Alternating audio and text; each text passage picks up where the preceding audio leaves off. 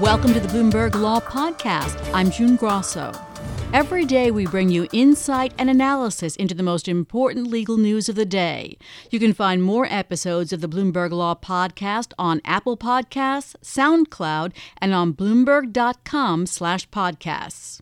Federal prosecutors are seeking the death penalty for Robert Bowers, the man charged with going on an anti-Semitic shooting spree at a Pittsburgh synagogue on Saturday, killing 11 people. U.S. Attorney Scott Brady says Bowers will be in court today to appear before a federal magistrate judge. Bowers was armed with multiple weapons. He had 3 Glock 357 handguns and an AR-15 assault rifle. Inside the synagogue, Bowers shot and killed 11 individuals and wounded 2 others. Joining me is Brad Moss of Mark Zaid. Brad, federal prosecutors have filed 29 charges against Bowers, and that includes 19 counts of 2 hate crimes: obstruction of exercise of religious beliefs resulting in death and resulting in bodily injury to a public safety officer. Tell us about the federal civil rights laws against hate crimes in the context of the charges here.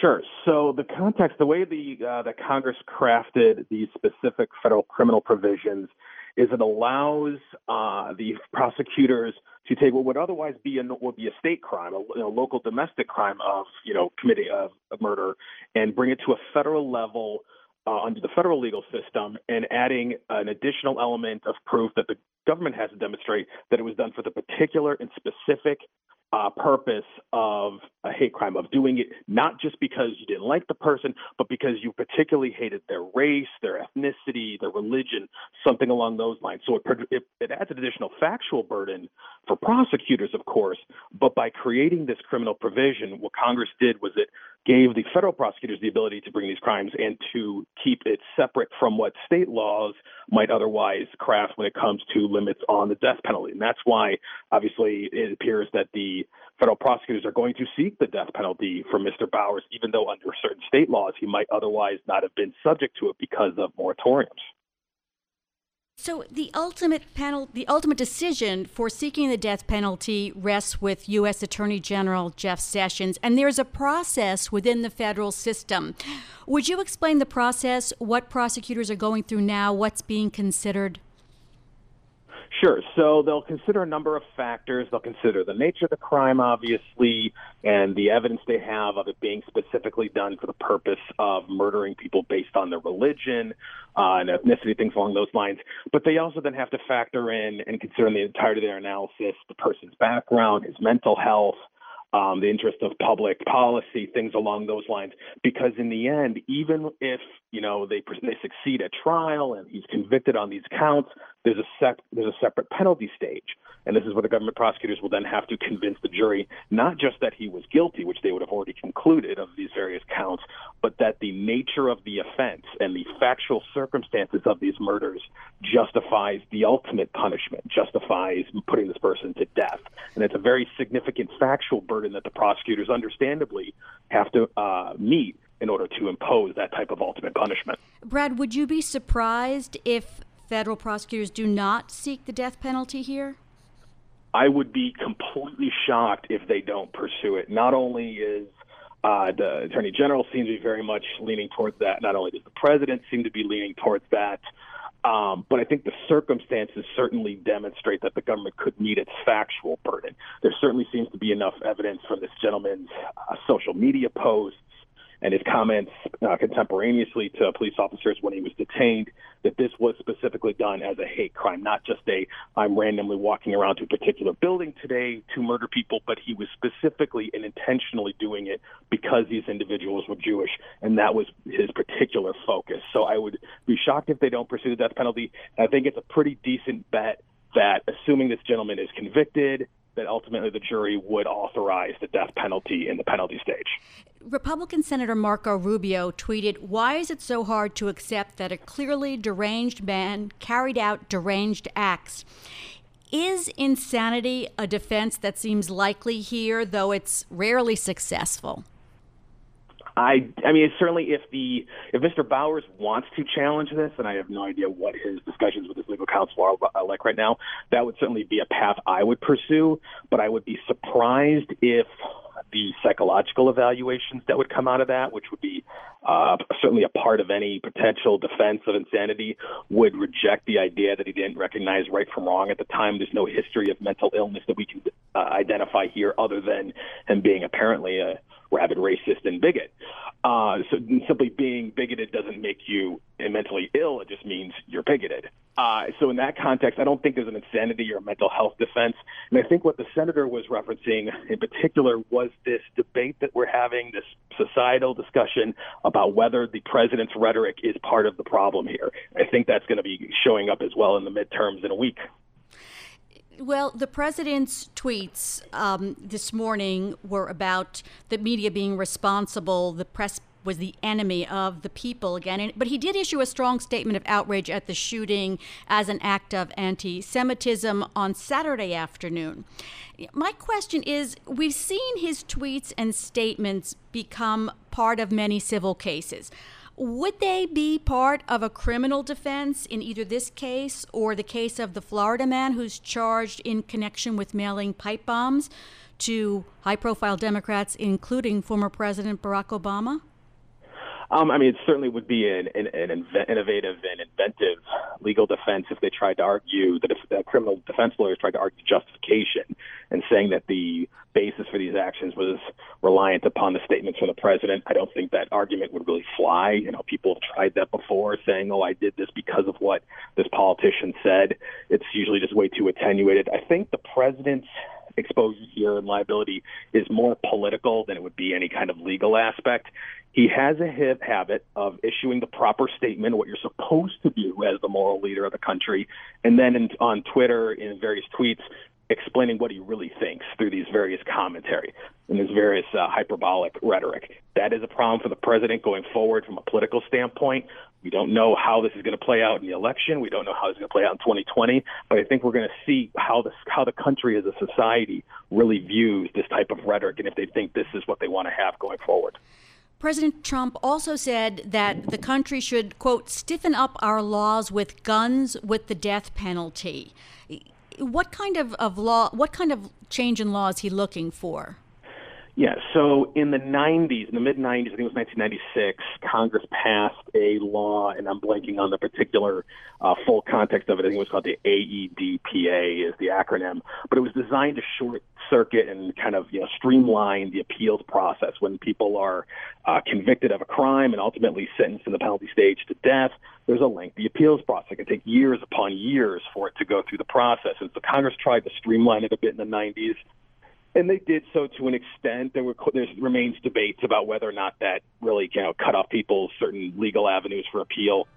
But that seems to be what the president is referencing. Is he wants to limit the ability of these individuals convicted of these crimes. Thank you, Brad. We'll have to leave it there, Brad. We'll pick it up again, I'm sure, as this process continues. That's Brad Moss of Mark Zaid.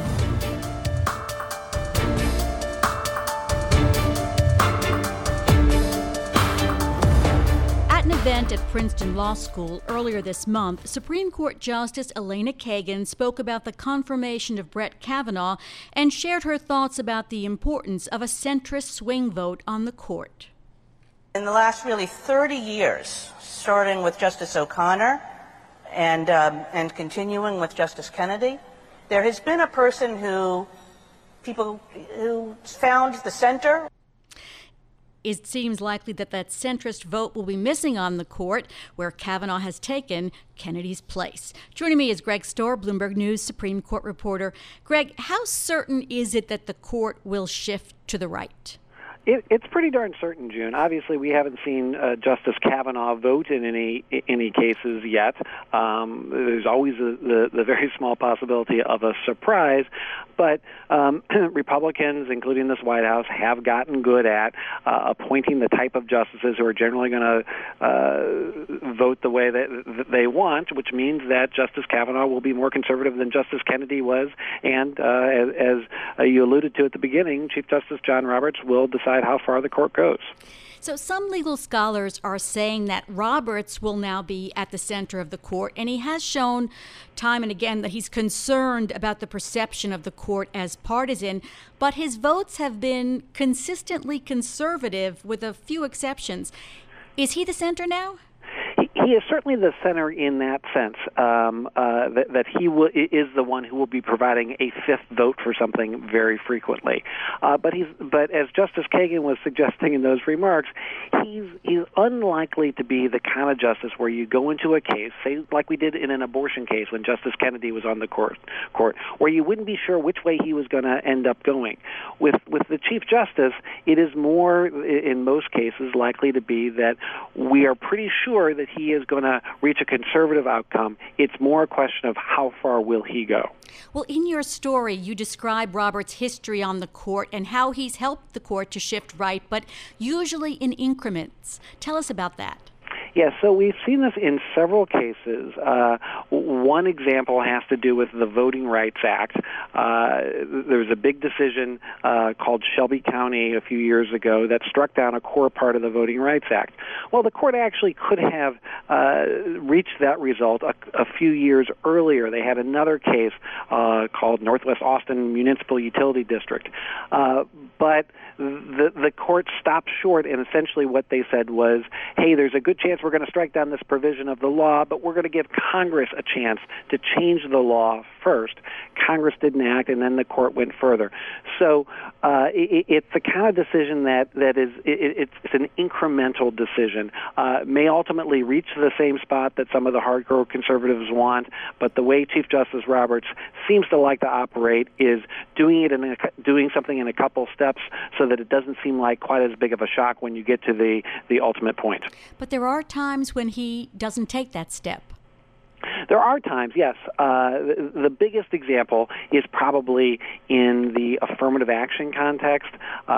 He famously wrote in a case involving high school and secondary and middle school integration. He wrote that the way to stop discrimination on the basis of race is to stop discriminating on the basis of race.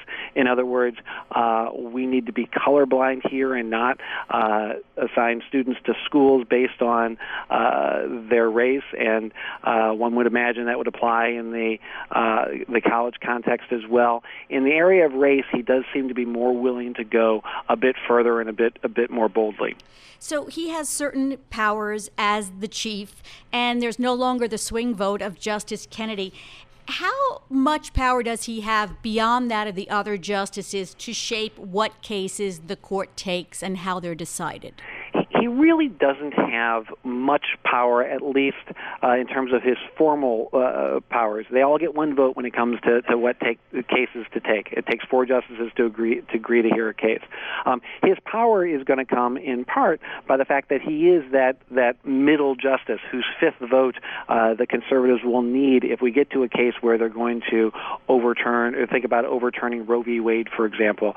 The conservatives may well think we have 4 votes to do that, but we don't want to take up a case that considers it until we know that we have the Chief Justice with us. So just by virtue of his position as the potential fifth vote, he's going to have a lot of power.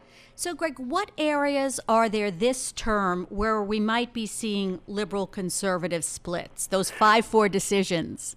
Yeah, so far it's interesting. We have very few, and the court just in the last few days has sort of ducked a couple more cases, very few really big hot-button issues. But there are a few things in the pipeline that are going to be hard for the court to avoid. So there's another case, an appeal pending involving partisan gerrymandering. This is a case out of North Carolina. For boring technical reasons, it's going to be hard for the court not to take up that case. And when they do, there's probably a very good chance they'll say you can't challenge a voting map as being so partisan it violates the Constitution.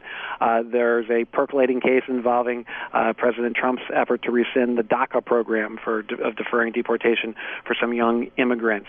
If lower courts go against the president on that, it's going to be very hard for the Supreme Court to say, no, we don't want to take this case. And those are the types that are very likely to lend themselves to 5-4 decisions. Almost out of time here, but today, what did the court duck today? So it's actually, duck may have been the wrong word to use. They did.